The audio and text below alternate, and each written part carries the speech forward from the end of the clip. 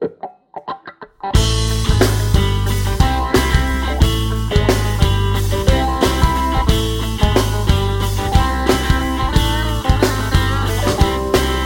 today's guest, I'm happy to call him a friend of mine, is Michael Bennett, a film director and writer, and somewhat of a, I guess, I wouldn't say social crusader, but he picked up on one particular,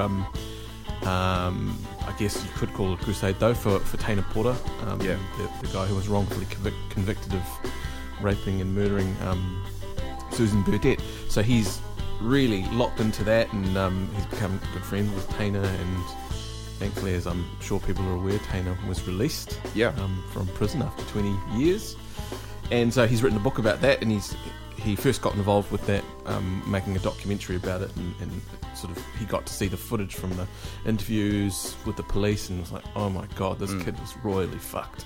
It reminded me a little bit of that Making a Murderer series. Exactly, and I sort of was going to mention that to him at the time, but the flow of the conversation was going. But do you know that kid that was Stephen Avery's nephew Brendan has been released this week? Yeah. Because he had a similar brain injury, and I think he may have even had fetal alcohol syndrome, the same thing that Taina suffers Wouldn't from. surprise me.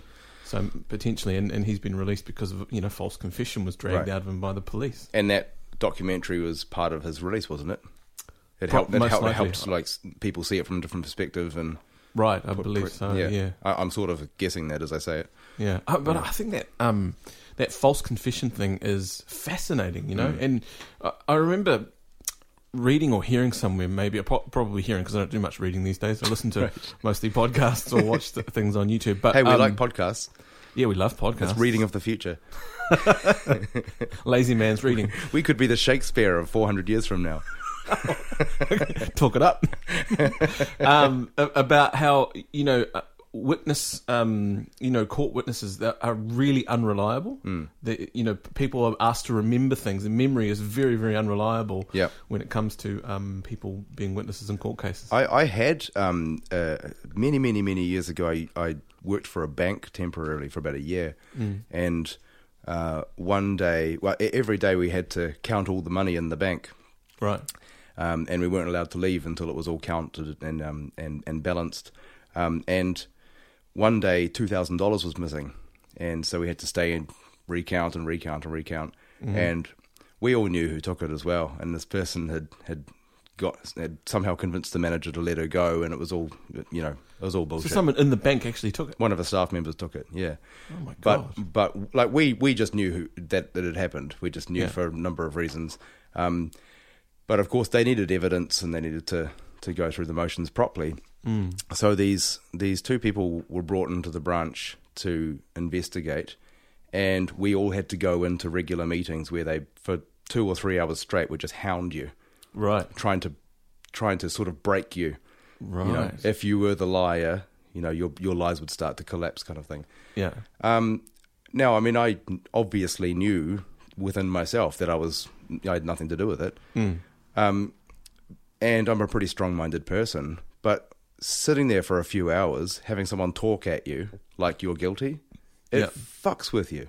Right. And I'm not suggesting that I wasn't anywhere near giving a false confession or anything, but it was quite a horrible, experience. It was like a roller coaster ride sort of thing. Yeah. And I remember being destroyed by it, like emotionally destroyed by it at the end of each of these meetings. Right. So I can only imagine what it must be like if it's something far more serious and you're going through days and days and days, months and months and months. And then, I mean, fucking hell, and find yourself sitting in a prison cell. Yeah, that's right. Jesus, And they say that one of the other fascinating things about that kind of thing is when people who are guilty, who have been caught, they're the ones who sleep well in prison. Right. Like they're like, well, it's over now, I've been caught. Right. But those ones who don't, and who are pacing the prison cell and back and forth like, my life is fucked, what happened to me? I didn't do this. And that's a way, sometimes a way that people, the police can tell, this kid had nothing to do with it or whatever. Yeah. It must happen a lot. I bet it does. I really love those new shows that have come through, the real life not detective. What are they? The real life crime shows. All right. There's another one, The Jinx. Have you seen that? No. Which is similar to How to Make a Murderer. Oh, yeah. But it's about a guy called Robert Durst, who is a very wealthy. Rather, his family's wealthy. They own half of Manhattan, sort of. Wow. In terms of real estate, commercial real estate, and this guy has, as it turns out, if you watch the 6-part sort of series, is probably a serial murderer. You know, he's killed people around him. He definitely was found to have killed a flatmate of his, or someone that lived in the same building as him, and it's just a crazy, crazy story. But there was in part of the thing that made my jaw hit the ground when I was watching it. He was being interviewed by the filmmakers for this documentary. Yeah. And they called him out on a thing. I wouldn't spoil it because it was one of the great moments of the show. I won't say what it was, but he was wearing his mic and he went to the bathroom and he started talking to himself and going, well, that's it, you've been caught. Wow. And he's like, what the hell did you do? And then it's almost like he's having a conversation with himself and he goes, another voice, same voice obviously, but in a different sort of tone goes, well, you killed all of them, obviously. And it was like, holy shit! It was incredible. And this is the wealthy guy. Do you think this is like a power play, like removing people who are in his way, sort of thing? Oh, absolutely, right. No doubt. He just removed people who are inconvenient. Yeah, inconveniencing him. Wow, he's like a TV, like 80s TV show bad guy. Yeah. I didn't know they were actually real. Well, the whole thing starts with him being caught with, as I say, he was on the run and hiding out somewhere, and his neighbour in the complex he was living in was murdered and found dead, right. And he got called in for it. But it's really weird. He was dressing as a woman at the time, pretending to be someone else. This guy, the murderer guy, and they took him in, and the police chief or the sheriff or whatever, during the court system, the court process went, yeah, well, look, put a $500,000 bond on the guy because he's living in a hovel, really. Right. Put a $500,000 bond. He's not going to go anywhere. He makes a phone call to his rich family in New York. Hey, I need $500,000. They paid it, and everyone was like, how the hell did he get $500,000? And then he disappeared. You know, so it was just crazy. But anyway, we got off the subject. Michael, what was the subject? Michael Bennett. Oh, that's right. I guess our guest today. And we talked a little bit about the psychology of some of these things, and he probably was the perfect person to talk to Teina Pora at the time, because he studied psychology, yes, as he talks about, and you know, and as a filmmaker and a writer, I think that psychology, as he says, has probably helped him.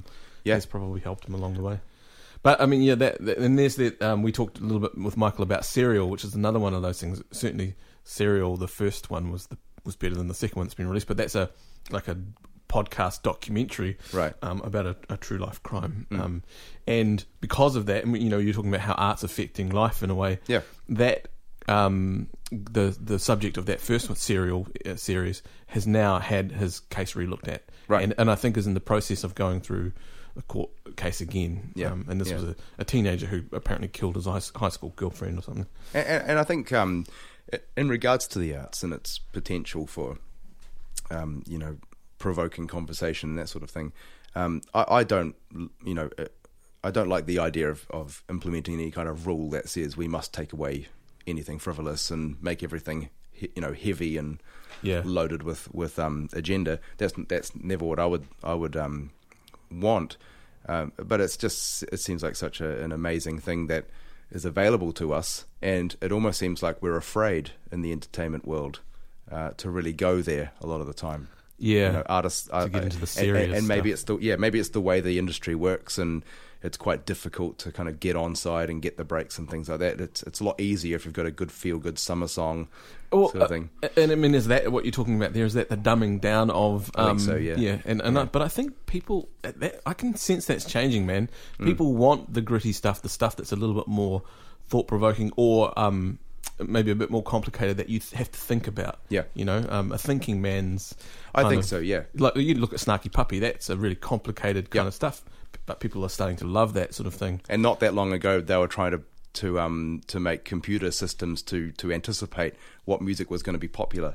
Yeah, can you imagine the computer system coming back with there's going to be a type of music that's like a weird fusion of jazz, world music, rock, blues, as a band called Snarky Puppy. I mean, it doesn't make any sense. No. And yet they're Grammy winners now. And I'm stoked that sort of happening. I like the things that provoke thought and make you think. Well, there are a lot of aspects of our life and culture and society that need to be challenged. I think it's a really positive thing. I think you're right. I think I read an article recently about anti-intellectualism in New Zealand, which is a very controversial article, but I really enjoyed it, and I enjoyed the points it made. And the argument that they made was the difference between being academic and being an intellectual. The way that this person defined an intellectual was someone that, instead of immediately reacting emotionally or reacting with action, was someone who first thought about it. Right. Which is, if you think about it, yeah. if you think about thinking about it, yeah. How many times do people out there read something and go, what the fuck? And they go off into some sort of rant, and they haven't even considered it. Right. You know what I mean? Yeah. And I think that's one more good example of how we're challenging things now. We're starting to question it. Maybe it's not okay to be this idiot Kiwi bloke fucking the beer lad drinking culture. Emotionally unintelligent, checked out, wife beating fucking moron. Maybe that's not You cool. have thought about this. I think it's good. I mean, I think the new formats we have for television, like Netflix and things like that, the positive thing from that is it's challenging everything. I mean, now we can decide what we're going to watch. Yeah. We're not sitting there watching something because it's the only thing on a Thursday night. You know what I mean? I hear what you're saying, and the reason I can hear what you're saying is because I look after my hearing. Right. And how do you go about doing that, being a musician? My hearing is a bit rooted today, and so is my voice. I don't know if I sound flat or not, but I feel jaded. I did a show last night, and it was a relatively big show, and we had to, between sound check and the show, we had to the gear went on the stage for sound check, off the stage, and then it had to be thrown back on the stage like right before we played, which is it happens. It's more of a television thing, isn't it? Where your gear gets struck. Yeah, but see, what's the point of a sound check? Because all the mics will be in different places. Everything's slightly different. That's right. Right. With digital desks, of course, you can save all the presets and things, and that's better. But you're right. As soon as you're standing in a different position on stage, it's all exactly. And then there's a large group of people in front of you, and it changes the sound of the room. And exactly. As soon as I went to sing, it's like, oh great, the monitor sounds different. Can't really hear myself. There are a number of reasons that I'll spare the listeners, but usually I wear in-ear monitors, and on this particular show, it was just practically going to be a lot easier if I just used the stage monitors. Right. Unfortunately, the in-ear monitors were packed up and put back in the box, but then I had anyone who's ever played at Vector knows how shitty that room is, and it's hard to get anything to sound good. And so I'm struggling to hear my vocals, and it's a relatively energetic performance, and I have to sing hard just to hear. I have to lean right into the mic and sing loud just to try and hear my pitch. Yeah. And it just beat the shit out of me. And of course, my ears weren't protected from this mountain of sound. Yeah. And these days, and this morning, I feel like I've been in a boxing match. And reinforces to me that in-ear monitors are important. Yeah. Yeah. And Acoustics Hearing is our sponsor today. I thought I'd set it up that different way rather than just reading the copy. Yeah, I mean, because this is context, case in point, right? Yeah, exactly. Why you should be wearing them whenever you can. Yeah, and I've used them for so many years now. I love having the sound that I want. I can mix everything the way that I want it. Yeah, and be as fussy as I want because it doesn't affect anybody. Yeah, like when you're on stage and you want more of your vocals in the monitor, the engineer's dealing with other problems. Like that means more of the drums will bleed into the vocal mic, which is causing problems in other areas. So there's always domino effects. When you've got in-ear monitors, none of that matters. Yeah, you can have as much as you want. Right. At the same time, they're molded, and so they protect my hearing. So at the end of a show, usually these days, I don't feel that beaten up by it. Right. So I'm a strong advocate for. So how can our listeners get that feeling at the end of a show? Well, they can go and get what did you say last time? A laser in their air hole. Yeah. And go and get your 3D digital scan, and they send that off to the States. Yep. And they'll send you back custom molded in-ear monitors. Mm-hmm. You can choose a different type of. I always fuck up this bit. What do you call it? The different type of EQ drivers. The different drivers, exactly. Yep. You can get different drivers to suit your role as a musician. Yep. And what are the drivers for what role? So there's a 2, a 3, and a 6. Something like okay. that. Yeah, we won't go into that because they haven't. It's given just us about frequencies. It's just about the frequencies. So, like, obviously the frequencies a singer wants is going to be slightly different to the frequencies a bass wants. So it's just designed for different roles. Yeah. But they're relatively inexpensive compared to the other versions of production you might need instead, floor monitors or whatever. They're definitely inexpensive when you compare it to the chance of losing your hearing. And I can sort of speak to that personally if I can really quickly. Yep. My mum has suffered from hearing loss most of her adult life. Yeah. And we recently got some hearing aids for her. Yep. And it sort of changed her whole outlook. She can hear. She forgot the things that she couldn't hear anymore. Right. Yeah. And it's incredibly important that you look after your hearing because it affects your quality of life. So, well, I can't imagine losing the ability to listen to music. Yeah. Oh my God. Yeah. Well, you can. I'll spare you the copy today, but I think we've made our point. Yeah. The website is www.acoustics.co.nz, ACOUSTIX.co.nz. Thomas Mueller is the guy who runs the New Zealand division of Ultimate Ears, and he is a great guy, great service, and he'll look after you. So, great. Yeah. All right. So I guess we should go to our... Yeah, let's jump into the conversation with Michael Bennett. It was one I was really looking forward to when he said he would agree to do it. And I met him when he did a documentary with Opshop about 4 years ago. Great guy. I'd never met him before, and I was so impressed by him. I thought he was such an easy guy to talk to. And so passionate and knowledgeable. Just a real genuine guy. Yeah, film director, writer. Yeah. And Michael Bennett, all-round good guy. Now let's do this!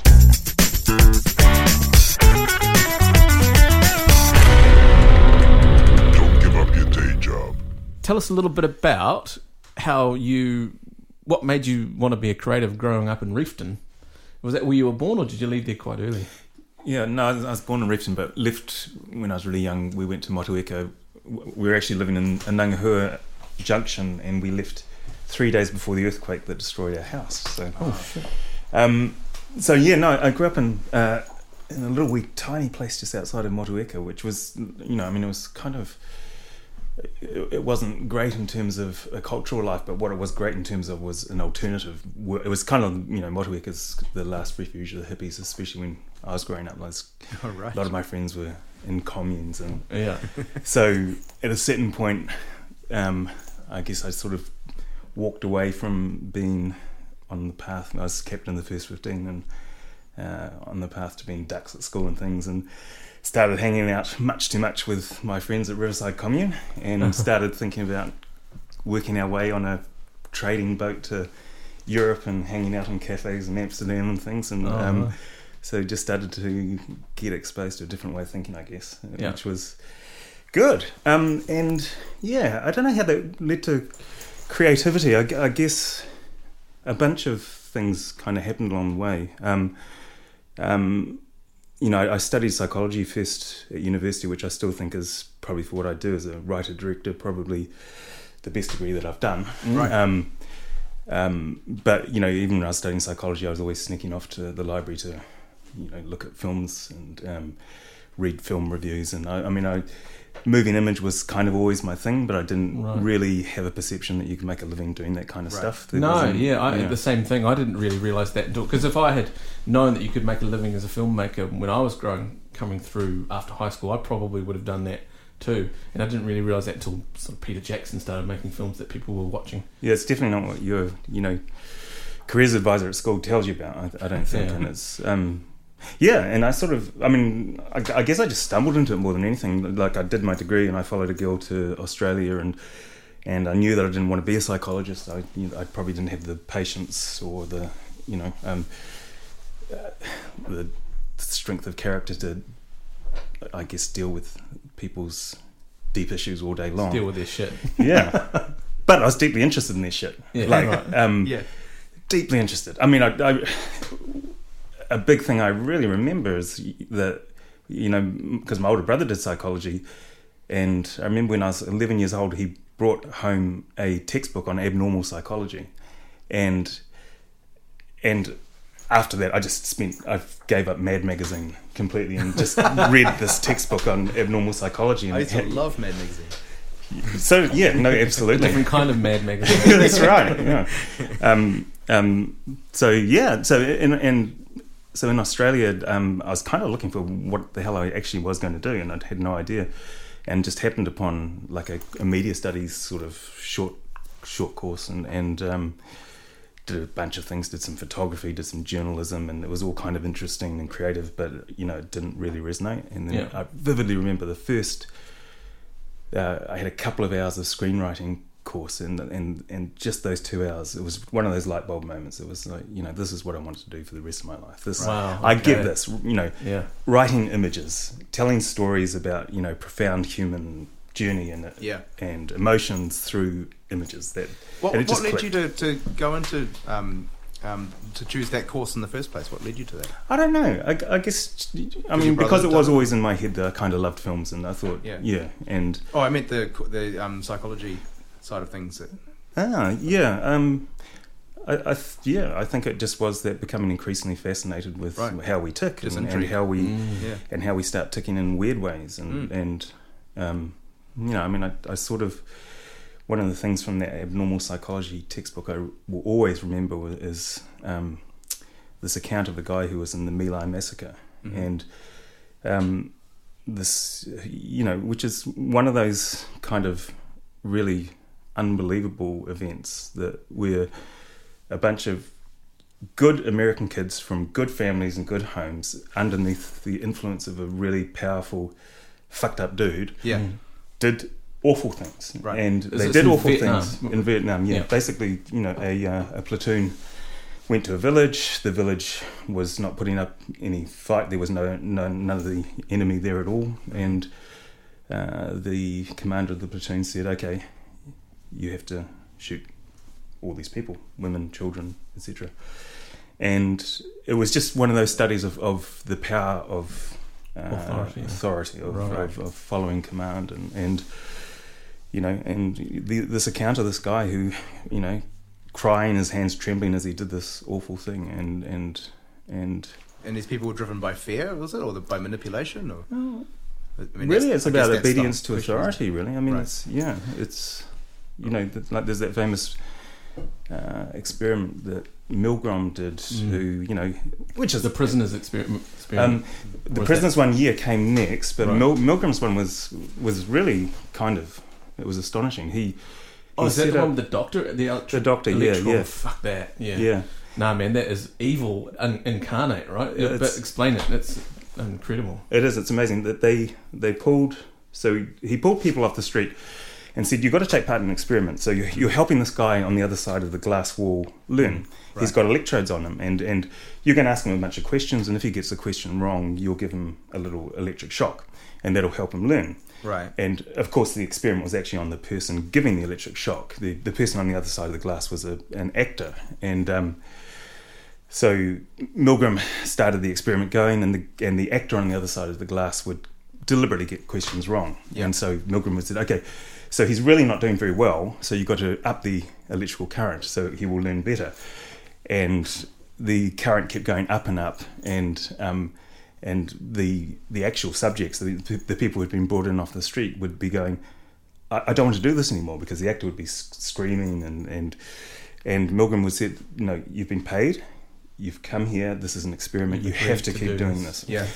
And I can't remember the exact results, but it was something like 70% of people would go past the red line where it said danger, and something like 50 or 40% would keep on shocking after the actor stopped moving. Wow. After he pretending pretended to basically be unconscious or dead. And that's all because some dickhead in a white lab coat told him to do it. So was Milgram also the prison experiment? Was that him, or was this another? There was another one that sort of came out of that. Where you had a group of prisoners, subjects playing prisoners and subjects playing prison guards, and how that sort of, I guess, authoritative structure, or if you like, that dynamic, bore out with ordinary people off the street. Where the prisoners became less than human, subhuman, and then the prison guards became tyrants, basically. And their role just completely took over them so quickly. I mean, they had to close it down after 2 days or something because the guards were becoming so violent and oppressive, and it was it was spinning out of control. Now, I mean, and that's probably a lot of what you talked about here plays into the Tēnā Pora thing, which I'm sure we'll get to, because I'm really interested in that, and that's kind of, we talked a little bit about that, and you've released a book about it too, so I definitely want to get into it. But going back to Australia, when you moved over there, you did is that where you did the writing course? Once I sort of figured out that this was a thing that I really, really wanted to do, I made it my mission to try and get into the film school, the Australian film school, and kind of made some films and got in there after a couple of years, and that was an incredible opportunity. There was, at the time, it was kind of one of the leading film schools, and incredibly well resourced. It was apparently they spent more on each of us as students than they spend on fighter pilots in the Australian Air Force to train them.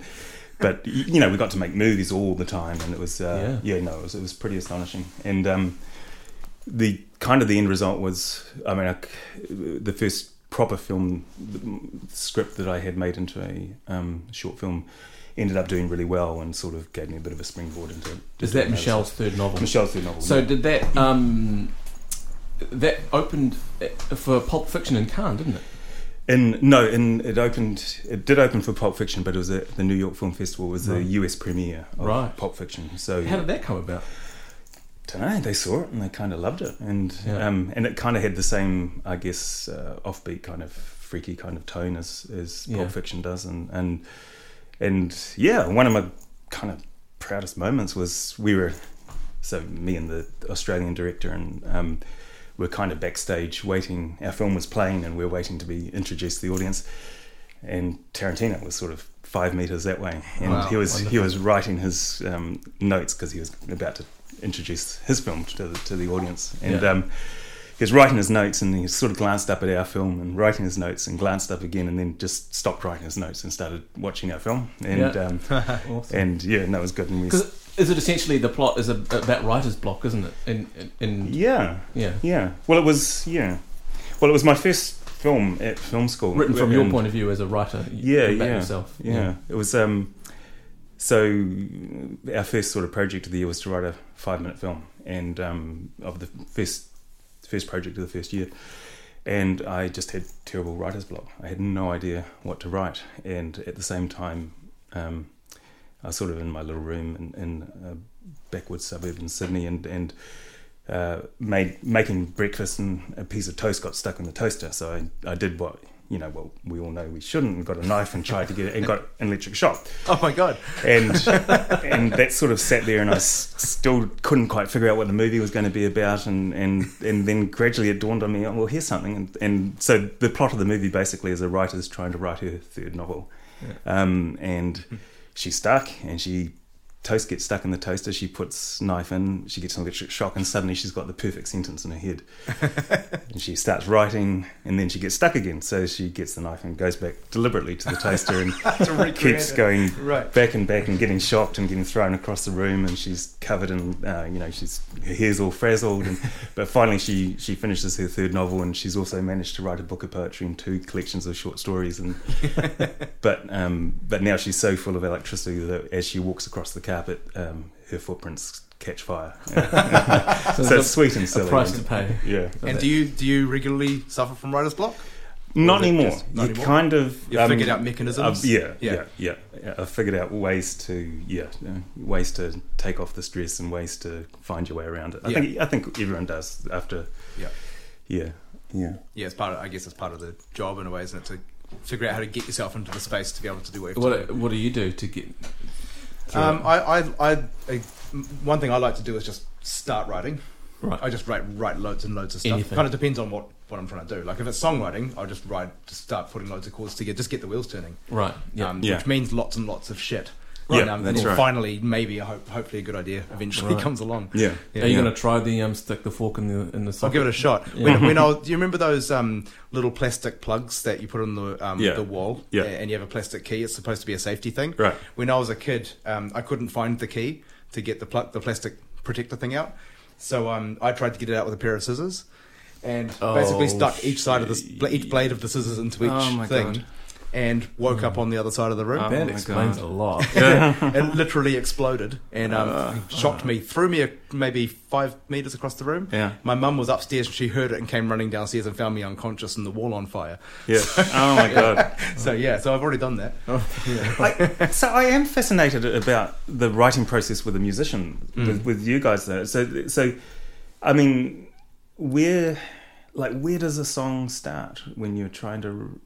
I mean, I feel so jealous of musicians, basically. I mean, because of, with writing a film, for instance, it just it takes so long. It takes so long to get funding for it. So much is out of your control. Whereas you guys get to sit down and hammer away on the piano or play the guitar, and you guys actually. I mean, the other thing is that I think I'm really jealous of the musicians' direct connection to an audience, whereas the filmmakers sort of make stuff and then it goes away. And That's a good point. That direct connection thing I was thinking about the other night on stage. Where were we playing last weekend? Last week, Tauranga. On Tauranga, and I just took a moment to look at the front of the crowd and just they were having so much fun, and that was really awesome. Oftentimes I'll just get lost in what I'm doing, but then to see something like that and to see these people absolutely, totally enjoying themselves makes it. I've been sort of doing the same thing recently. Right. It's like things very quickly become a memory.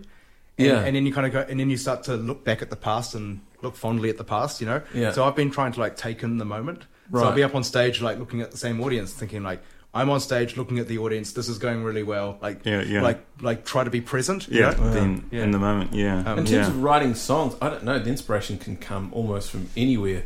And in a band situation, which was what I spent most of my career in, we would literally just get in a room and make a lot of noise, and then you could be making noise for hours and hours and hours, and then there'd be that one spark in the middle there somewhere that's worth mining for gold, and you take it out and you finesse it. And I know I used to tell a lot of my friends that, and it was always almost better than like a drug high. Not that I've ever experienced a drug high before, Sure. but when you hit that moment where it's just come together and you go, fuck, that is something special. That bit there. And oftentimes you can't recreate that in the studio, but that you've got to cherish those moments when a piece of music, a genius moment happens, it just might just be a riff. Or, could be, yeah.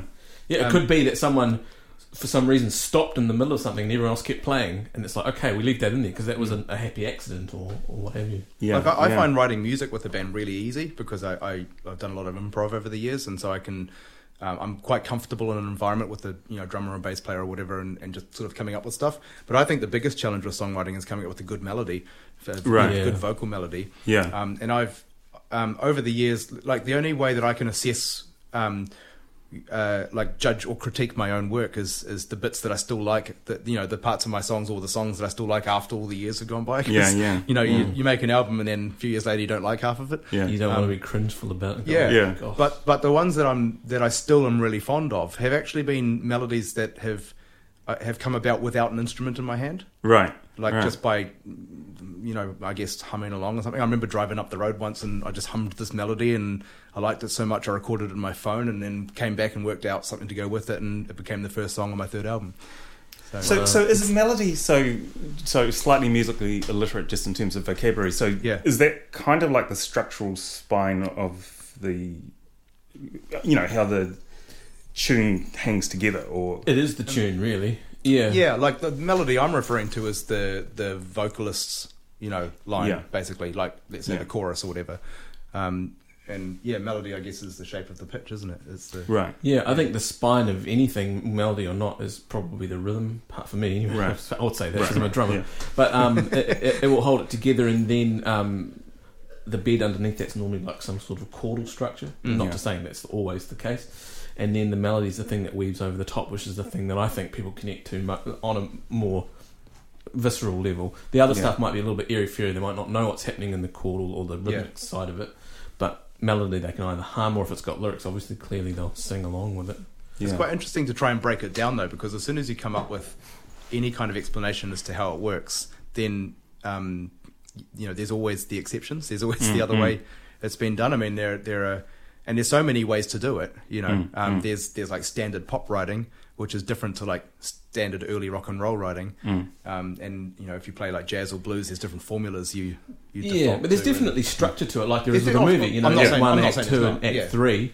And you've got verse, chorus, bridge, double chorus out as a very common kind of structure for a song, really, or a pop song, like you say. And other songs are different, and it'd be like the same thing as saying, and there's a thing called through music, which is something that doesn't repeat anything. It just starts here and finishes there, which is sort of like a David Lynch film, really. You can hardly understand anything that's going on, but you've had a very visceral experience. Like, when I was a kid, I was at my grandma's house, and my grandma thought that I liked heavy metal, even though I didn't.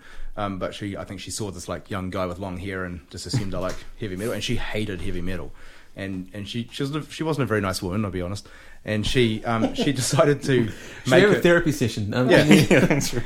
This little moment actually had quite an impact on me, because she decided to basically rag on heavy metal because she thought that she was getting a point across or something. And so she just went off on this big spiel about how it's all nonsense and this and this, that, whatever. And at the same time, she had classical music playing, and I kind of tuned her out and started focusing on the music I was playing. Right. I love classical music, but what I started to realise as I was listening to it was that it's sort of the same. Yeah. All the violins and were essentially taking up the space of the guitars and the timpanis and rhythm sections and stuff with the drums. And if you actually look at it purely mechanically, there's not that much difference. In a loose sense, you have to sort of go with me a little bit on this, but in a loose sense, there's not that much difference. And really, what she's angry about is sort of how it's dressed up. The instruments chosen, and the look of the bands and all that kind of stuff. I fully relate. I mean, like, to me, with movies, essentially every movie is the same. I mean, it's the same spine. It's the same kind of, something happens at minute 18 and something happens at minute 24, and exactly halfway through the film, you can actually do this. You can stop the DVD and check out, how long is this film? Okay, go to halfway. Something really big is going to happen exactly on minute 60. Right? I want to do that now. And look up Blake Snyder beat sheet. Oh yeah, you can go through. He's got. Have you seen the Save the Cat 2 version 2.0? No. He's got a 15 beat sheet that will go through, and you go at page 20, which is relates to about 20 minutes worth of film time. This will happen, and that will happen, and then you'll move into Act 3 by something here. Normally, he says like there's a party or a public outcome coming out or whatever of. And is that consistent across genres? Like a chick flick versus a horror? They all look the same. And what makes, and that's kind of the craft, I guess, in a way. And what makes it the art, I guess, is what, what you put on it. What's the unique thing about it? What's the story that no one's ever heard before? What's the character journey that no one's ever seen? Or what's the... I think people find comfort in that kind of, structure, if you like. I mean, I know people don't like to think that their art is formulaic in any kind of way, and that's an evil word to use when talking about art of any kind. But that people like to sort of be able to know where something's going, and subconsciously we pick up on these things quite often. I was interested, as a film director, when you're putting music to film that you've done. Because your son is a composer, or is he a musician? Yeah, no, he's second year at Auckland Uni doing composition, but he's also, when he was 16, he composed my documentary on Taina. Took a punt, and he delivered. And cool. He did a beautiful job. How old was he? So he's just about to turn 21. Right.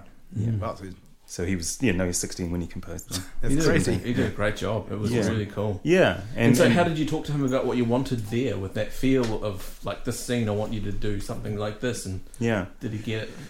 So, we talked at length about the feel of the visuals that we got, and, I guess the visual kind of metaphor or the visual structure of the movie was kind of based around Taina's world, which in Taina's world, of course, was prison for 2 decades. So you know, a lot of the recurring visuals was about barbed wire fences, was about concrete walls, and was also about, you know, South Auckland, about the, you know, the electric pylons and network. you know, so there's a lot, trains and cars going down motorways. So there's a lot of hard surfaces and coldness and stuff like that. So we talked a lot about, you know, I mean, his instrument of choice is probably piano, but what I really felt would fit in the movie was, you know, a screaming electric guitar in different kind of permutations, really.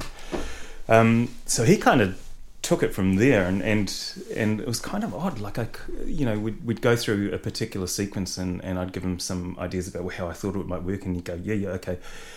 And then he'd come back, you know, an hour later and say, yeah, Dad, that was kind of a good idea, but I tried this, what do you think? And the ball's the guy, and it was kind of, you know, he came up with really surprising solutions to addressing the questions that I had, but in a way that was from his musical perception, which is completely different to my perception, and that was really enlightening. And I guess the same with, you know, like, I mean, it's just how different how the musical mind works compared to the visual mind, I guess. But it's something special when you get a really good piece of music that fits really well with the picture. Yeah. They become something other than the two component parts separate, you know.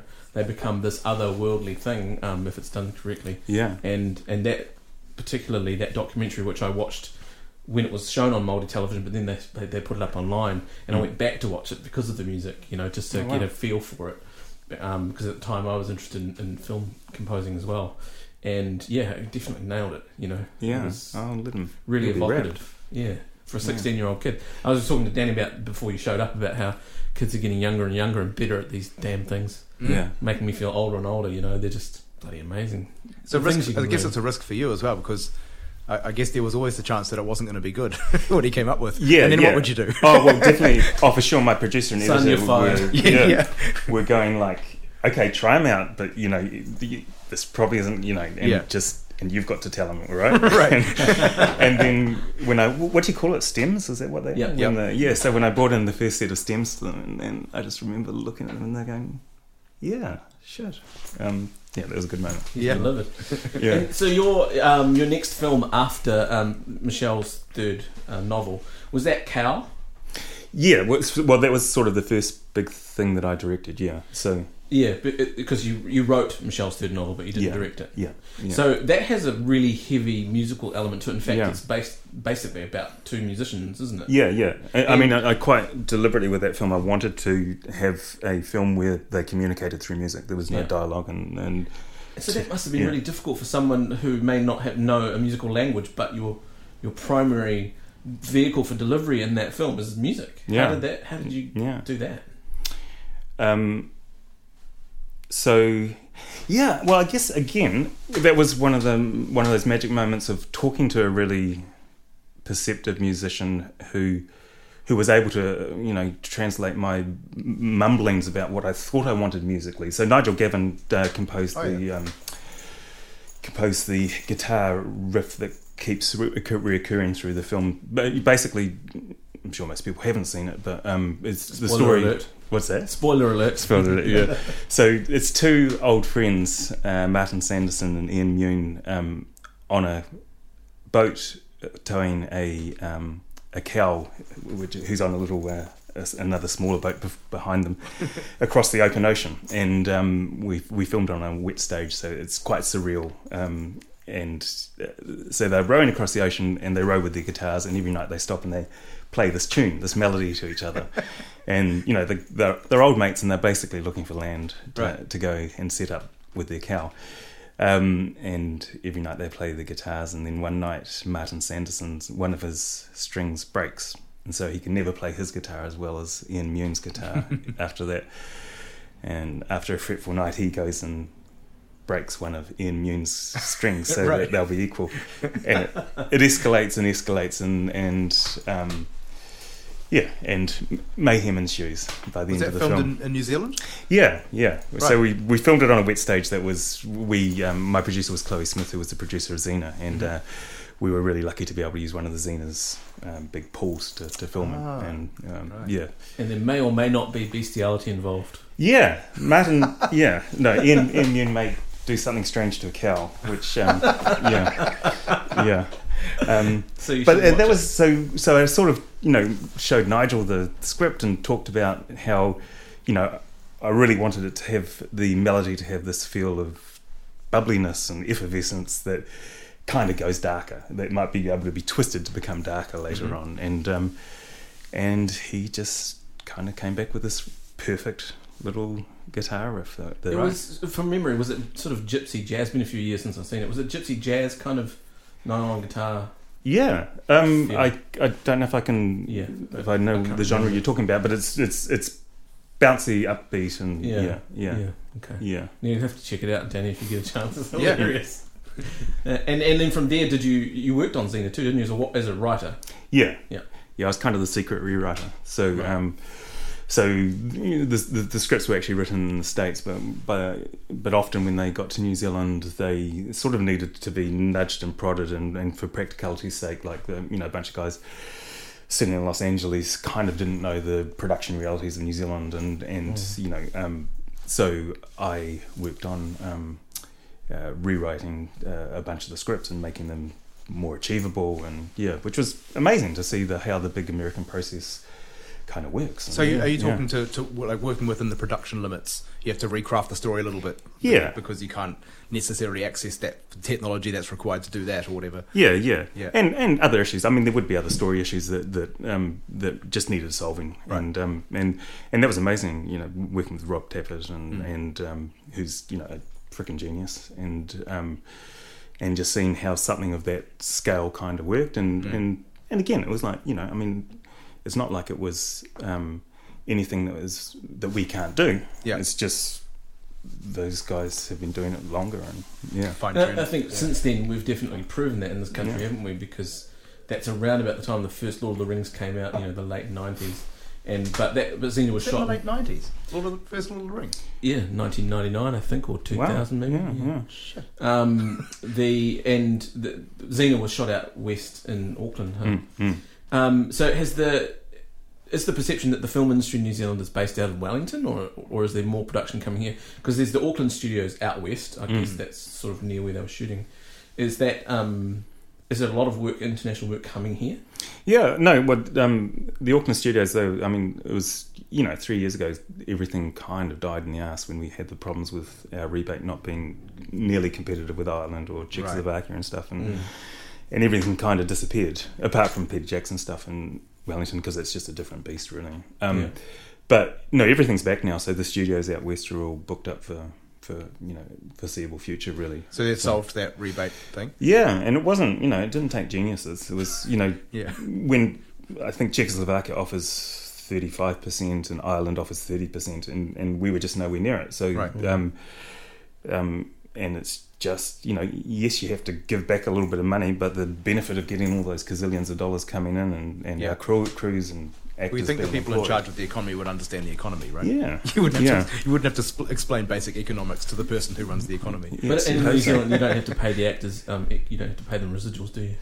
Yeah, I think that probably that helps. Yeah. But I got to say too, for writers, our deals are just like so incomparably different to American deals. It's mind-boggling. In the worst possible way. Right. Yeah, like I mean, just we probably our base rates as writers and directors is maybe a quarter of the base rates of American Writers Guild, and we don't have all the residuals and all that kind of astonishing stuff. So it's across the board, really. Yeah. Okay, all that passive income coming from cable television, all that kind of stuff. Yeah. And did you ever have the desire to go relocate to America at all? Yeah, not to relocate. I mean, I would. I'd love to find a way to be able to do it from here, but how could you leave this place? I mean, the more I've kind of like looked at how you could grow your career versus quality of life versus I mean, there's a reason everyone wants to come to New Zealand, isn't there? James Cameron's doing it, and I guess, I mean, like you say, they're bigger scale beasts. Peter Jackson. But would you ever want to be on a big budget film like that? I mean, Taika Waititi's in the middle of making his first big budget. Pretty amazing, eh? Behemoth. Yeah. Bloody cool. Because you're, is it true that you're related to Manu Bennett? Yes, he's my cuz. Yeah. Right, so, and he's been in a lot of those big, more the Peter Jackson things, and he's shooting, is it Shannara Chronicles or whatever? Yeah, he's doing Shannara, yeah. Yeah. No, he's done a lot of that big American stuff, and yeah, he's doing incredibly for himself. New Zealand has some sort of production deal with China that you're involved with somehow. Yeah, so not so much a production deal. We've got a treaty with China, a co-production treaty, which with the Film Commission and a bunch of us filmmakers who've been really interested in working with China have been trying to find a way to get projects up with China for a long time. Mm-hmm. And it's kind of challenging on one level. I mean, obviously, sort of the advantages of it is that, if you can find a story that works for a Chinese audience, sometime this year they're going to become the biggest domestic box office in the world. They're going to overtake America. The Chinese government is furiously building new cinemas all over the place, and so the whole world is trying to go to China to make things happen. So the advantage of trying to find a film that would work in China, there's all kinds of advantages. And that's why Donnie Yen is in the next Star Wars film. Right. He's a big action star in China, isn't he? Although I think he grew up in America. But yeah. So I'm also kind of working on a Korean co-production that's same thing. We've got a Korean treaty, a New Zealand Korean treaty, which basically what it means is that it facilitates working between. There's tax breaks on both sides, and both countries can work together. The trick of it really is finding something that culturally resonates with both audiences, which is sort of with the Korean project. That's one that I think I'm feeling really pleased with.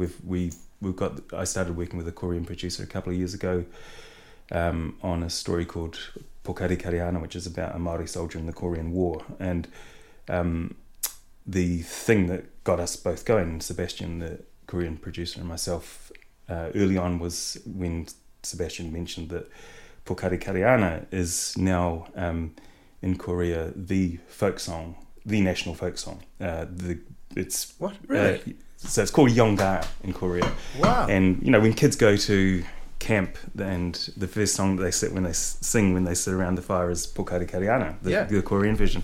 Since Māori soldiers were in the Korean War and built really good relationships with the locals, as Māori soldiers kind of did all around the world in a very different way to like American soldiers, and they would sort of interact with the locals and share food, and the song got transferred to Korean. So they sing it in Korean? Yeah. Right. Yeah. And obviously same melody and same meaning. It's a love story. It's about a Māori soldier that fell in love with a Korean girl. Yeah. I didn't even know we had a presence in the Korean War, to be honest. Yeah, no, we definitely did. And we're really so well respected in Korea. Just, because we came, it wasn't our fight, and we went there and it was a bloody awful war. Yeah. And because we had a very real respect for the locals that was maybe different to some of the other nations, really. And a real close connection, Never knew that. They're bloody great people, Koreans. Amazing. Yeah, I mean, there's kind of this amazing kind of warmth and openness, and they call them like the French of the Italians of Asia, and and I think it's really easy to see how there was that really natural connection between Māori and the locals. And Are Italians particularly nice and friendly?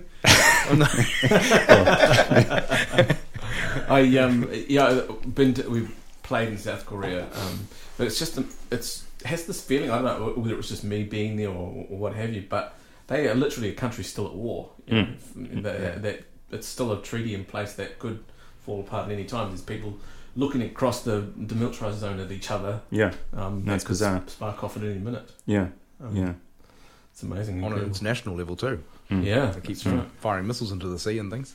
Yeah. And so I read somewhere recently that you consider writing and directing the same thing. The two words, a writer and a director, are two words for the same thing. Can you just sort of elaborate on what you meant by that? Or do you not remember saying that? I don't remember saying that. Okay. But I think I know what I mean. Right. I mean, yeah, they definitely are. You know, I mean, it's for me. I mean, for me, writing is by far my more natural. You know, I think people are different beasts as filmmakers. Like there's directors who write because they have to get their own scripts, and there's people who are genuinely sort of equally balanced between writing and directing. And for me, you know, I'm definitely a writer who directs because you know, who has learnt to direct because, you know, with certain projects they're so special to me that I want to, you know, I want to see them all the way through. Really, yeah. Matariki was one of those. Yeah, no, absolutely. I mean, you know, that was a really precious thing that took, you know, quite a really long time to get to the screen, like 8 or 9 years or something, and it was, you know, it was so special to me that, you know, I couldn't not direct it really. But yeah, I mean, I think absolutely. I think, you know, there's. I think if you're a true screenwriter, i.e. if you write images as opposed to, like for me, dialogue is almost irrelevant in a movie. I think if you've set up the film properly, and if you're telling the story properly, and if you've set up your characters properly, they can say something or the exact opposite, and we know what they actually mean deep down. You know, the subtext comes through, and so dialogue is kind of the last thing I'm concerned about, really. Very helped a lot by music as well. Yeah, to give that emotional undertone. Yeah, absolutely. And so I think, you know, to be a really good screenwriter, I think you have to think in images, and you have to be able to convey meaning in images, and that's of course what the director's job is. You know. I think there's truth in that with lyric writing too. Right. Something I thought about a lot is that when you actually break a lot of songs down lyrically and analyze them, especially songs that you are fond of or quite familiar with, they often are about quite different things than you took out of it. Yeah. You know, there's always the lines that jump out to you, or even words you get wrong. You know, you remember it the wrong way and you think it means something else. But it's more about getting the right mood or feel to the listener. I mean, if you just think about half the stuff on the radio, it doesn't make any sense. Yeah. What's an Uptown Funk? Yeah. You know? Yeah. You know what I mean? Yeah. It just gets your booty moving. Yeah. Have you ever read the lyrics to Uptown Funk? No, I can't say that I have. It's just drivel, right? You know, but it's fun. It's a good song. Well, who would have thought "Ooh Baby Baby" was the lyric? Right. You know? Exactly. Yeah. but it conveys a certain emotion or a mood, if you like. So now I want to sort of get a little bit into the heavier stuff. You basically you're a champion of Te Pora, and that story is something that's affected this country on many levels over the last couple of years. I wanted to ask, was making the documentary Confessions of the Prisoner T, was that your first insight into that world, the entertainer's world, and is that what pulled you in? Because you've written a book now, and have you done? So it's the book in the documentary, isn't it? Yes, and just starting to develop a dramatic feature. Yeah, right. Yeah, so I guess what pulled me in was Tim McKinnell, who's the private investigator, ex-cop who found Tana's case and began work on it tirelessly for the last 7 or 8 years and won Tana his freedom. So quite early on, after Tim had started work on the case, he talked to me. I think he kind of knew that he had a very strong view that he had to have some sort of strategy to get the story to the public. That alongside what he was doing on an investigative level, it was really important to get a public awareness and support behind the case. Really, so he talked to a few people very selectively. I think, you know, Paula Penfold and Eugene Bingham and Phil Taylor and the Herald, and there was a bunch of us who very early on got quite passionate about the story. I guess what really, you know, made me realise it was something that I couldn't not do was when Tim first came to my office and showed me the tapes of the confessions of the police interviews of the 5 days that Taina was interviewed without a lawyer present by the two most senior cops in South Auckland, and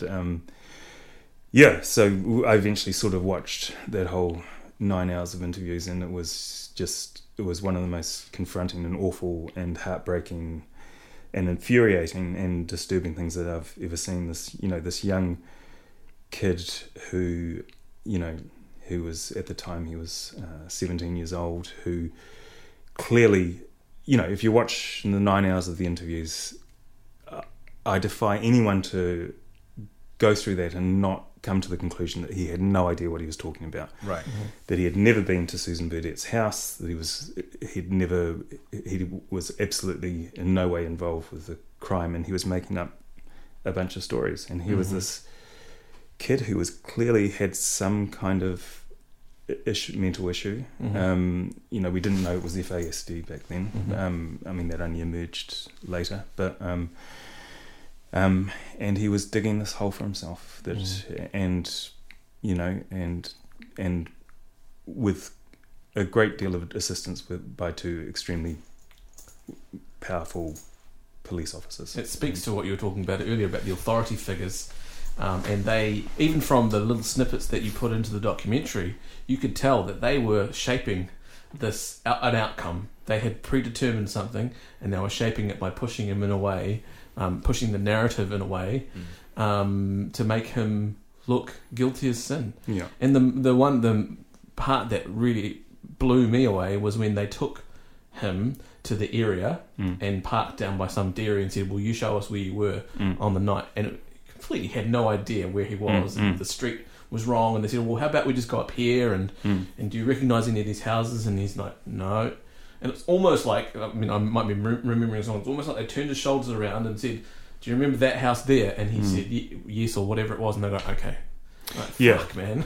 So yes, very close to what that to me was the most devastating moment of all in watching those interviews, is that one of the detectives, so they're trying to get him to identify Susan Burdett, the victim's house, where he says that he went on the night of the murder and assisted in the rape and murder. And they take him to stand outside the house, and Tainer, what condemned Tainer was the video interviews, but also what saved him, because eventually when the video interviews were rediscovered by Tim McKinnell many years later, the thing that saved Tainer really was that they had all this evidence on camera, on really old, crappy, degraded VHS footage, where you could actually see what was happening. And so the camera's on Tainer the whole time as they're walking down the street. And, he clearly doesn't know where the house is. The detectives stop outside her house and they say, have a look around, things might have changed since you were here last year. And the camera's on Tainer, and he so clearly has no idea. Clue, eh? No clue where the house is. So finally, the most senior detective says, "Okay, I can see you're having trouble remembering. If I point to a house, will that help you remember?" And if you know anything about leading questioning, about it's sort of 101 how not to question a suspect. And however, he pointed to a house, and Tainer said, "Yeah, no, that's the house that we went to." And on the basis of this videotaped confession, Tainer was convicted by 2 juries and spent 21 years in prison. And what do you think their agenda was? Was it just were they anti him for some reason, or were they just being lazy, or like? What do you think? It was a year since Susan Burdett was murdered. They had no idea. They had there was DNA in her body, and there was there was the early days of DNA. There was no DNA match, right. And they were. It was an embarrassment to the police force. It was the only sort of current murder on the books in New Zealand that was unsolved, and there was absolutely an element of tunnel vision that came into play. That once. To put it in perspective, Tainer offered the information that he was there, that he was involved, right? And for the reward money. The reason being that there was a $20,000 reward, so he knowing, for various reasons, he became aware of the $20,000 reward, and he began a strategy, a deeply self-destructive strategy, but in the context of a person who has a brain injury, Right. to get the $20,000 reward by saying he was involved in the crime, and in the belief that he would, he named 2 people who actually had nothing to do with the crime, but in the belief that he thought that he would get the $20,000, which immunity or something. Yeah, it was explained to him really early on, the concept of immunity. Yeah. If you weren't actually the person who killed or raped Susan Burdett and you helped us find the people, then you won't be prosecuted. Right. And he turned down the right to have a lawyer present because he believed he would have immunity because he knew that he didn't do it. Yeah. And so I mean, there was any number of factors that made the police extremely proactive. I have a very unscientific possible explanation. I went through a few things when I was talking about maybe putting this together with you, and it sort of struck me to maybe look at some statistics from around that time. And as I say, it's very unscientific. It might just spark a few questions. So just remind us what kind of time this is. What so kind of year? the mid to late 90s. Mid to late 90s. Okay. So 93, he was actually arrested. 94, he was convicted. 93, 94. Okay. Yeah. Around that same time, 1995, David Bain was also convicted. Okay. Yeah.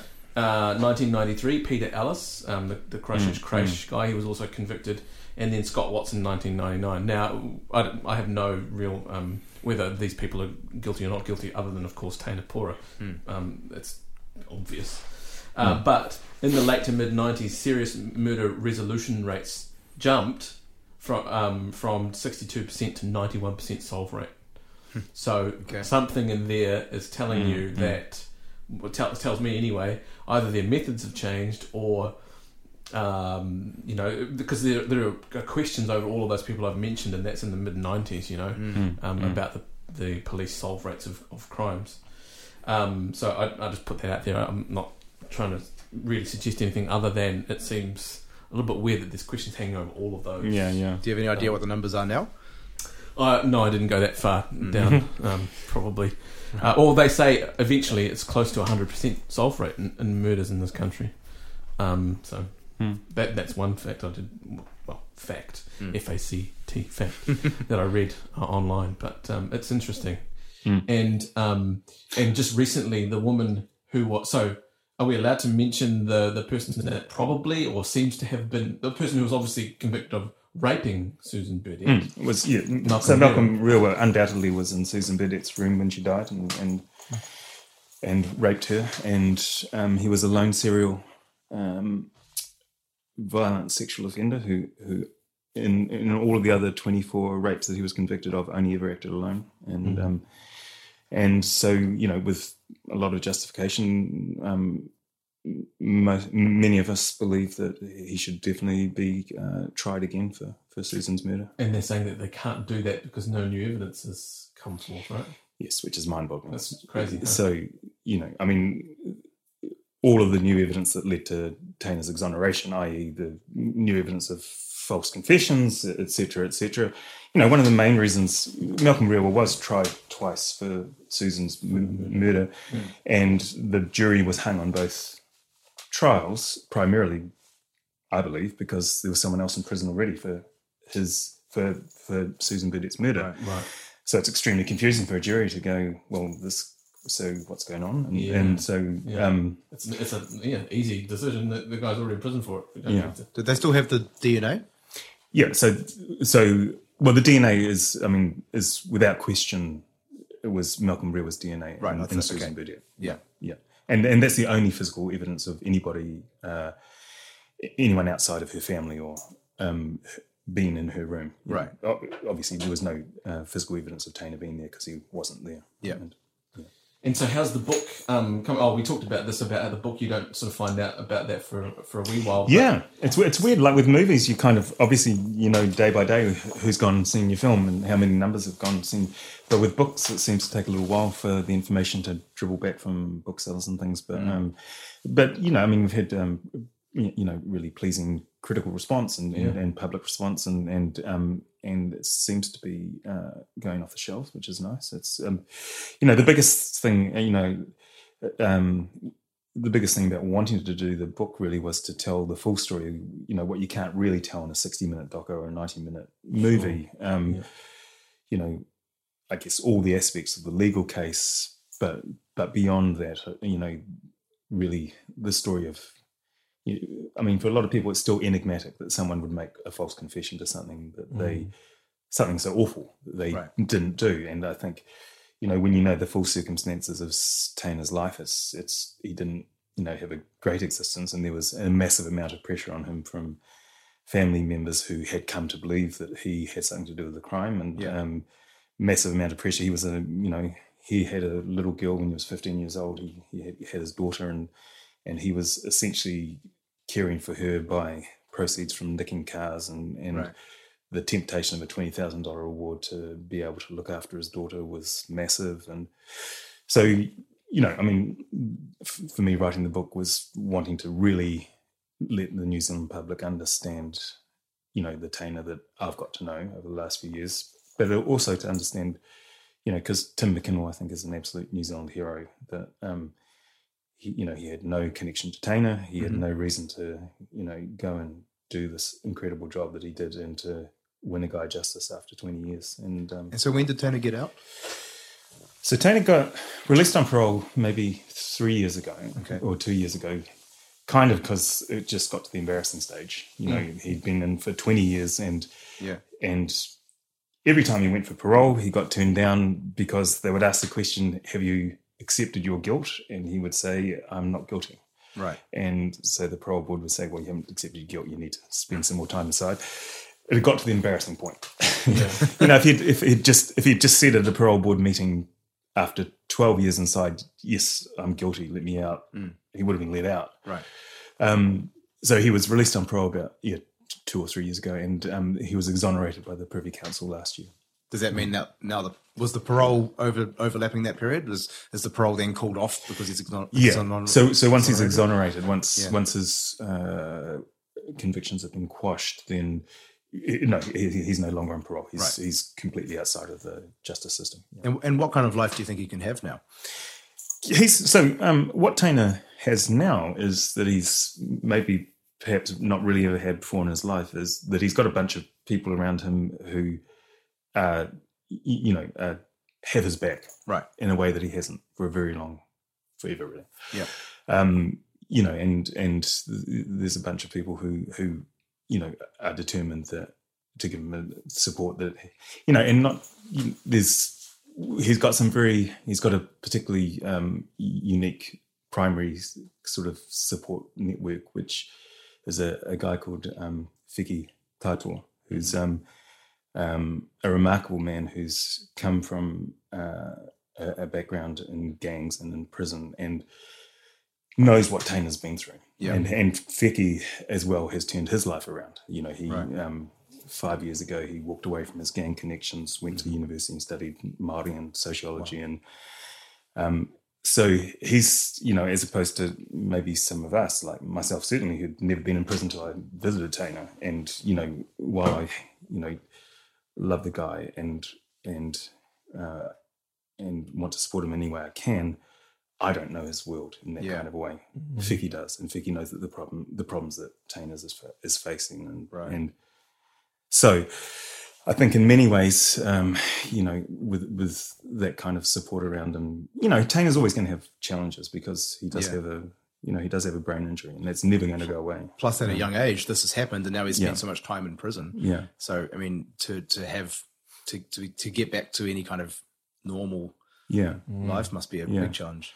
It is. I mean, one thing that Tainer himself has within him that, I think puts him in incredibly good stead that I don't think very few of us would have, is this astonishing capacity for forgiveness. Wow. That he has come out of prison, of course he is not happy about what happened. But I mean, the first time I ever met Tainer, when I went into Paremore Mo Unit 6, and, before I met him, I sort of put myself in his place, and I thought, here's a guy who must get up every morning and just punch the wall. Yeah. He must be furious. And when I met Tainer, it was the opposite. He was, he was a calm, gentle-spoken. He was almost sort of philosophical about where he was, and he, you know, he doesn't have that anger inside him that I think the rest, you know, most of us would have. He's learnt to deal with it, and to the extent that, you know, I mean, this quite remarkable thing, which is at the end of my book in the final chapter, which is the night of his exoneration by the Privy Council. His legal team they'd known what the result was from the Privy Council for a couple of weeks, but, you know, legally, really cruelly, they weren't allowed to tell him. You know, it would be it would break the rules. And so they'd had to sit on this, which was just, you know, the most important news in a man's life. Yeah. And he wasn't allowed to be told it. So do you know why this rule exists? Seems crazy. So the reason that the defence team needs to know it is to prepare the grounds, but you know, I don't know why that rule, so that I guess it doesn't slip out and before the official announcement, or I'm not sure. But so finally, on, you know, 2 hours before the official announcement came out, they were finally allowed to tell Tainer. So they sat him down, and Tim McKinnell told Tainer, "We've got some news. All of your convictions have been quashed. You're a free man, and you're and Tainer's, you know, I mean, there's obviously a lot of emotion. All of his legal team, Jonathan Krebs and Ingrid Squire, were both in tears. Tim was in tears. Tainer was in tears. But the first question he asked after Tim had told him this was, "What about the children of the detectives?" And Tim says, "What do you mean? What about the children?" And Tainer said, "Well, with this result, with the Privy Council saying that I didn't do it, the children of the detectives, they might think that they might think badly about their dads putting an innocent man in jail, and I'm just concerned about what they are going to feel."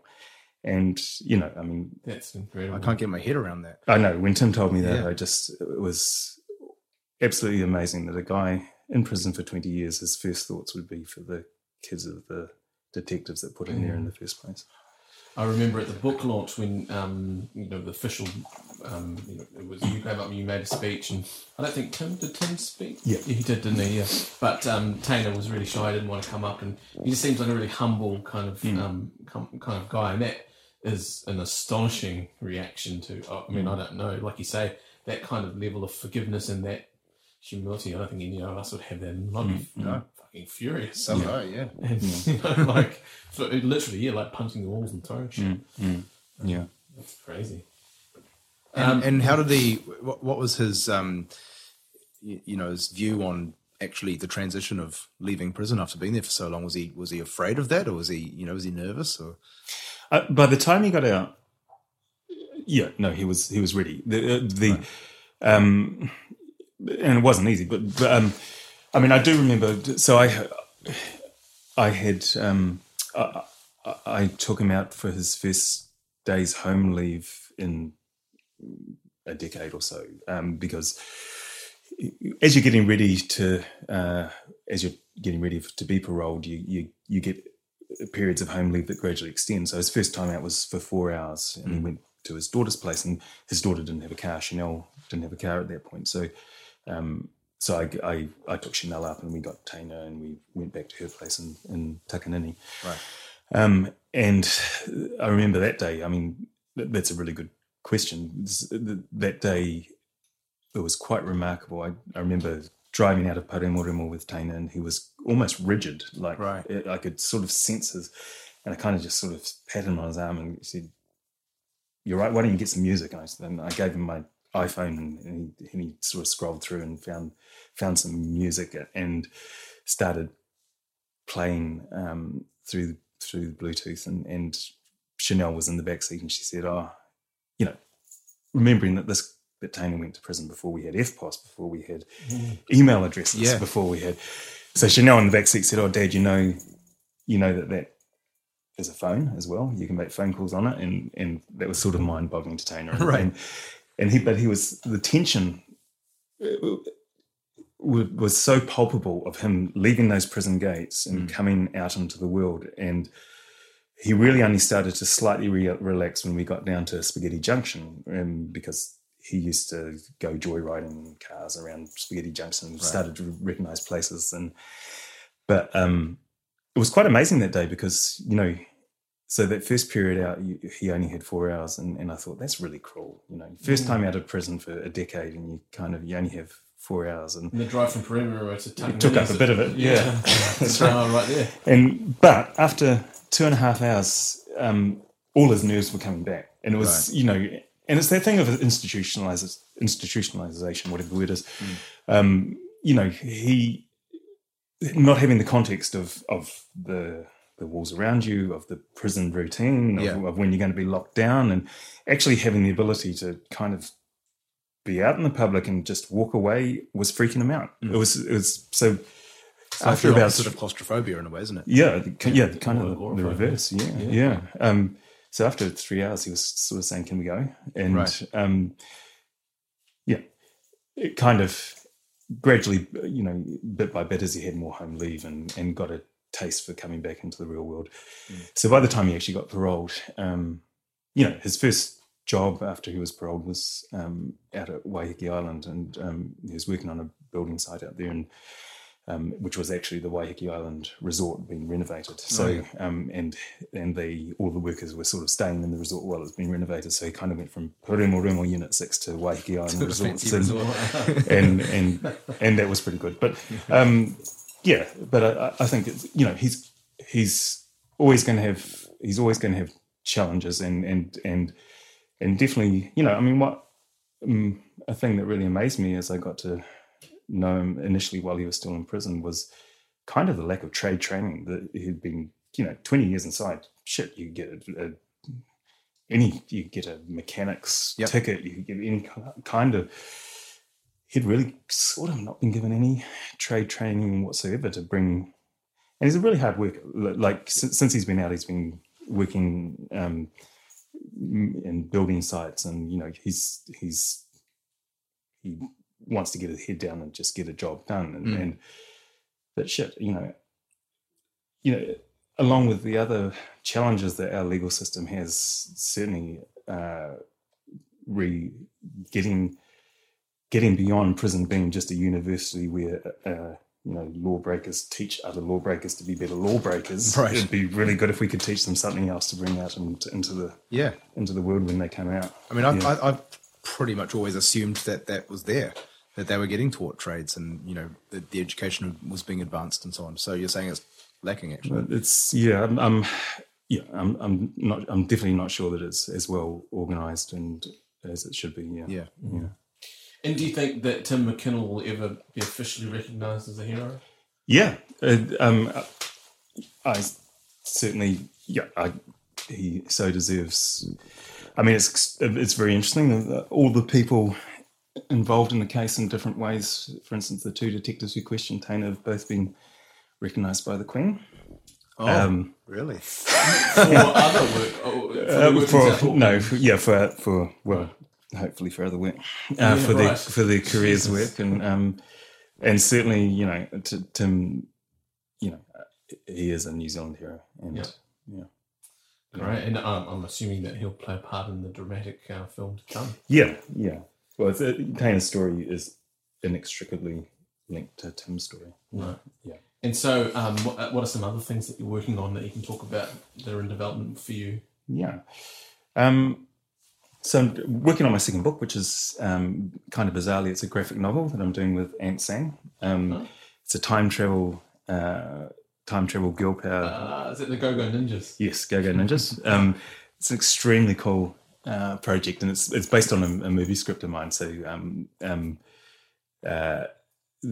really beautiful little story about a woman who's kidnapped through time to try and fix up with what her scientist husband did. To screw up the world, basically. Right. And so it's time shuttling back and forth, and just working with Ant Sang, like who, he's an amazing graphic novelist who did Dharma Punks and Shell and Burning and a bunch of other stuff. And he was kind of the illustrator for Brotown. Right. And working, it's kind of like film in a way, but it's sort of like, because it's not a moving image, it's like a film with just stills. Yes, it's like a kind of a storyboard, really. And seeing how Ant, when we break down a scene or about how to tell the story, how he picks the absolute perfect image, it's beautiful. It's amazing to watch. Yeah. The one image that sums up a whole sequence or something like that. Yeah. Beautiful. So that's a really cool project. I'm working on kind of an amazing film, which is set in that period of, I guess, not first contact between English and Māori, but I guess the next stage where just as Christianity was taking hold, where Māori were starting to adopt Christianity. Mm-hmm. So it's kind of a film about the twilight of cannibalism in Utu in New Zealand, and it's an amazing story. Right. Which isn't talked about much. No, I mean, kind of. It's always fascinated me, that period, because I mean, so I come from Rotorua, so I'm Te Arawa, and my grandfather was the first bishop of Aotearoa, and he a church that the church that he's buried under, he's buried inside underneath the pulpit of St. Faith's, which is down on the waterfront in Rotorua.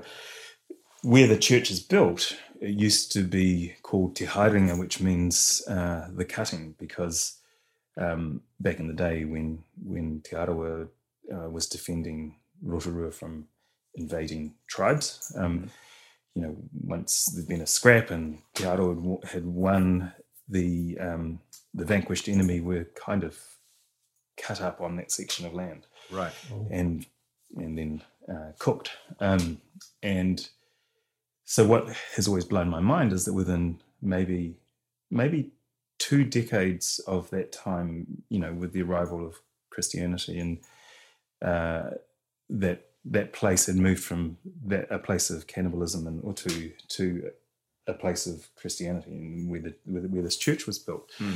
And that was kind of a common thing across New Zealand, really. Māori, we grabbed hold of Christianity very readily. And a thing that, a theory that has been put forward for that, which I find really convincing, is that Utu had sort of spun out of control so incredibly badly that, right, there was this kind of cultural logic of repayment for so Utu an is offence, revenge, isn't it? Yeah. So if you have like a very narrow sense of the word, and it's about I guess restoring order and restoring balance. So if you've been wronged, you have the right to wrong back, but there's frequently what that turns into is sort of an escalation. Cyclical. Yeah. Very much like the Middle East. And what I find really convincing is that, Christianity gave a logic about forgiveness, that kind of provided a way out, that, that in many ways I think we were kind of thinking that this is spinning out of control, especially because the muskets have arrived as well. Now we can actually get our revenge times 5, and so the adoption of Christianity was extraordinarily quick. But another thing I think that comes back to my grandfather's church down at the waterfront, St. Faith's, is that yes, Christianity was adopted and taken hold of because of the things that it gave as a way forward socially, so that we weren't going to exterminate each other. Yeah. But there's a pulpit in that church, in our church, it's a beautiful pulpit. It's got it's carved with amazing Christian symbolism, and the cross and the feather and the dove, But underneath, if you look really closely, there's these 13 little figures around the bottom holding up the pulpit, and they're the demigods. So they're the original Māori gods. Okay. Wow. And so the symbolism of that is, yes, we're taking on Christianity. Yes, that's now part of our culture. But yes, it's entirely based on what was always there before. So we're taking Christ in, but he's been added to our pantheon. Yeah, And, yeah. Right. yeah. It sounds like it could be quite a controversial Yeah, film, yeah, I think so. especially if some of those subjects aren't, like, people don't like talking about some of that stuff now. Yeah, but I think it's a part of our history that's just not explored because I think people are afraid to go there. Yeah. And we just had, it's an extremely rich and our colonizing experience was unique to anywhere in the world. And I think if we're afraid to tell that story, it's a real shame. And it occurs to me that Christians have their own version of cannibalism with the taking of the sacrament, don't they? In a way. Christians have a lot to answer for. Yeah. Let's not get into that debate. But yeah, I guess, yeah. Absolutely right. So I sort of wanted to end on a light note because we're getting getting through there. Of one film that's made in history, which one would you have liked to have been the director or the writer of and made, and why? Mm-hmm. Wow, what an interesting question. Yeah, that's great. I mean, Taxi Driver is always wow. Good man. Yeah, great movie. The that incredible deep diving into into the darkness that resides in all of us, and how that kind of I mean, the amazing way that Scorsese and Schrader, Paul Schrader, the writer, because it's kind of his story. What, he was Travis Bickle? Kinda. Paul Schrader writing this. Taxi Driver. Well, when he wrote the film, he was sort of sitting in his room in New York City with a pretty bad addiction, I think, and spinning out of control, and so it was. I think every writer will tell you that everything that you do is autobiographical. You just hide it really well. Sure, right. Or you embellish it. Yeah. I think Schrader maybe wasn't. It was very, very close to without the killing bit, but that you know of. Yeah. So that deep diving into like a troubled psyche, but also that incredible way that it's almost like Macbeth. That they take you. Schrader takes you step by step along his path where he sees. He's fought in Vietnam. He's come back. He's fought he's fought for his country, and he comes back, and all he can see is the surge on the streets of teenage hookers and pimps and drug users, and he undermines what he fought for, sort of thing. and he feels so powerless, and he doesn't know how to change this, how to stop this flow, and then a solution comes to him in the form of a gun, and it's almost like the way they take you step by step down this path of how he gets to his solution. Like Macbeth walking down that path. Lady Macbeth taking him and saying, yes, you're a fine king of Scotland, and yes, but you've got to become more powerful, and then this is a good thing to do, and this is and Taxi Driver kind of takes you along to the point where. Yeah, I understand why you want to clean up this vermin. I understand why you want to blow Harvey Keitel away, and then it actually happens, and you go, shit, what was I complicit with? Right. And what does that say about how my brain works? I think it's an incredible movie. I'm my favourite director. I heard that the famous scene where Robert De Niro is talking into the mirror was not actually planned or scripted, that it was more off the cuff. Is that right? Wow. Yeah, I think they were. Talking to me? Yeah. And I don't remember quite. I think it was something like just do something. They were just sort of setting a scene, and I think Scorsese just said just do something, and De Niro basically just came out with it. And I mean, a question that I had is something I've noticed over the years. It's sort of a theory or question I've had for a long time. Actually, is about an actor an actor's performance and how some actors we think of as not being very good and other actors we think of as being amazing, I've always assumed that that's very much to do with how they're being directed and then how the editing processes put it all together. Because I've seen films with actors that I really like where they don't come out very well, and do you know what I mean? And I mean, am I right in thinking that? I mean, are there some actors that are just so good you know any numpty could film them and they'd come out looking good? Yeah. And are there directors that are so bad that they could shoot, you know, a great actor and get it all wrong? Yeah. Does my question make sense as well? Yeah, no, it does. My other question is, does my question make sense? No, it totally does. Film is this weird alchemy, eh? Like, there's so many things that can go wrong. Like, the times when it does go right, like, you know, a great actor with a role that is really not fleshed out and doesn't make sense and is an incomplete character journey or a kind of, you know, the best actor on earth can't do anything with that. But I guess the other side of it, to me, is that, you know, most directors, I think, would say that the most important part of the whole directing performance is the act of casting, as you know, of finding the right person for the role. And you know, the most wonderful actor isn't necessarily the right one for your role. Yeah, it's the person who is right for your role. You know, and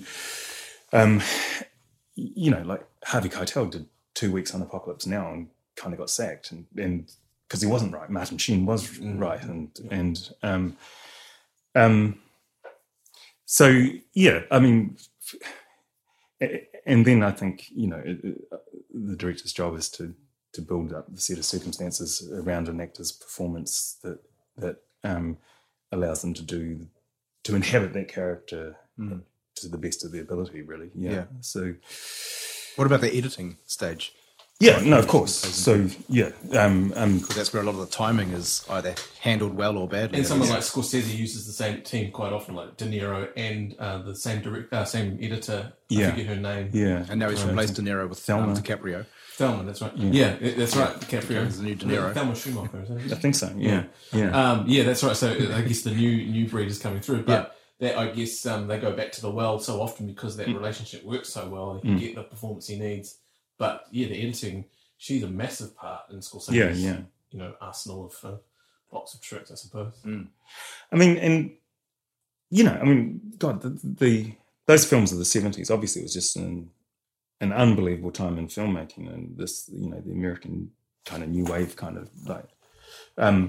But like, you know, what's incredibly exciting right now is just the whole new world that's opening up with new technology. Like there was that, I don't know if you saw the film last year, Tangerine, which was all shot on iPhones, which is kind of this beautiful, touching, heartbreaking film about transgender characters on the street in Los Angeles. And, you know, because I got to shoot Cal in 35mm, which was amazing. And in you know, like when we were at film school, it was still everyone wanted to shoot in 35, and we were, you know, everything was on film. We'd just got the, you know, the first sort of Avid came while we were there, and everyone's mind was sort of blown that we didn't actually have to cut.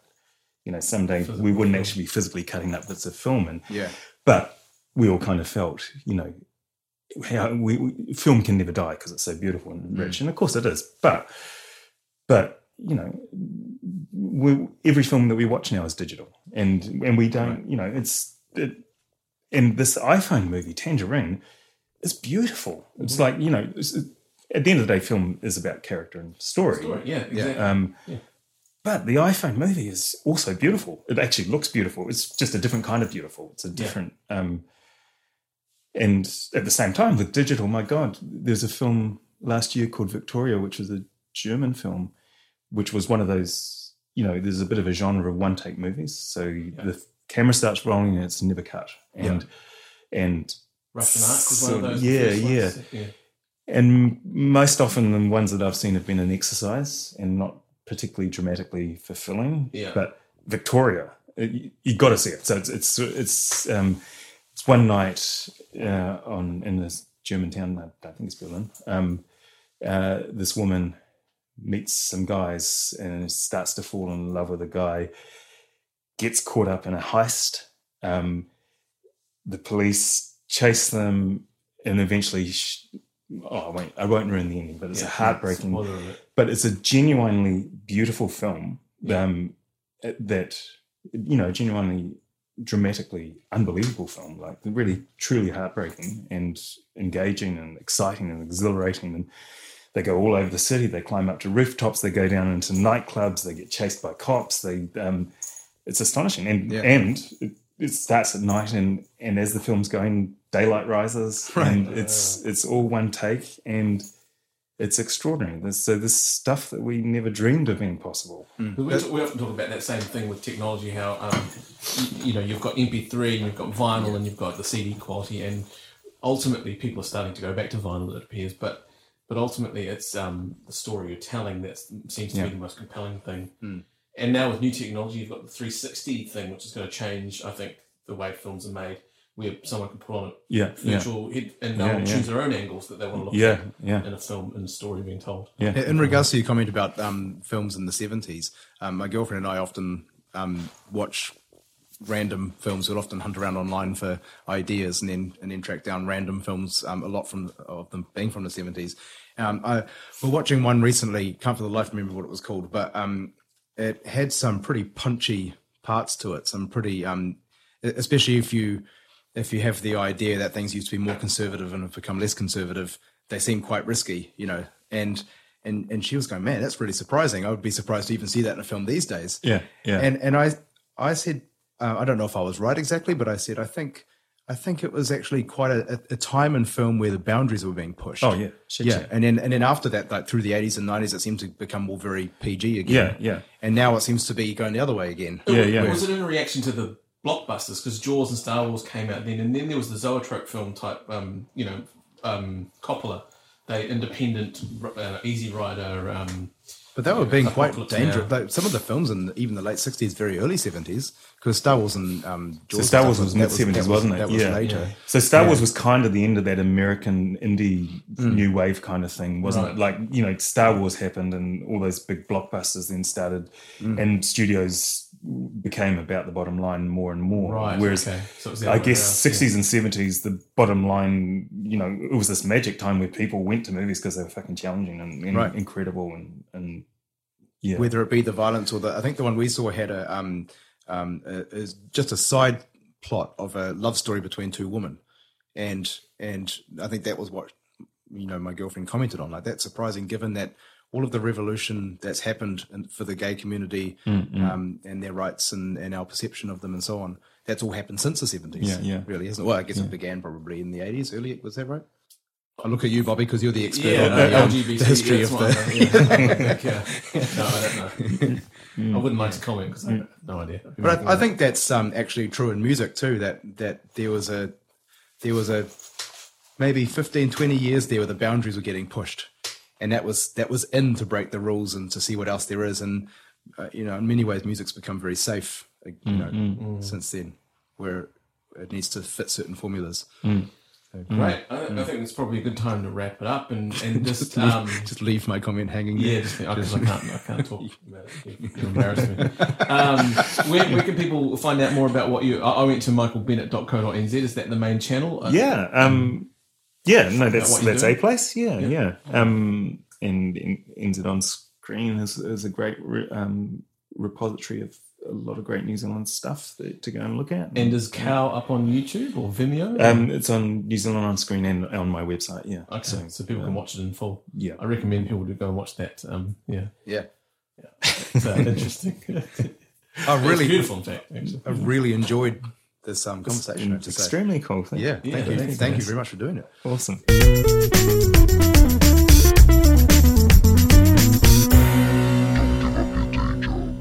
So thanks very much again to Michael Bennett, our wonderful guest today. Yeah, it was an awesome conversation. And thank you to Acoustics Hearing Technologies for being a very loyal and supportive sponsor. And thank you guys for supporting us and giving us great feedback. We want more of that. Yeah.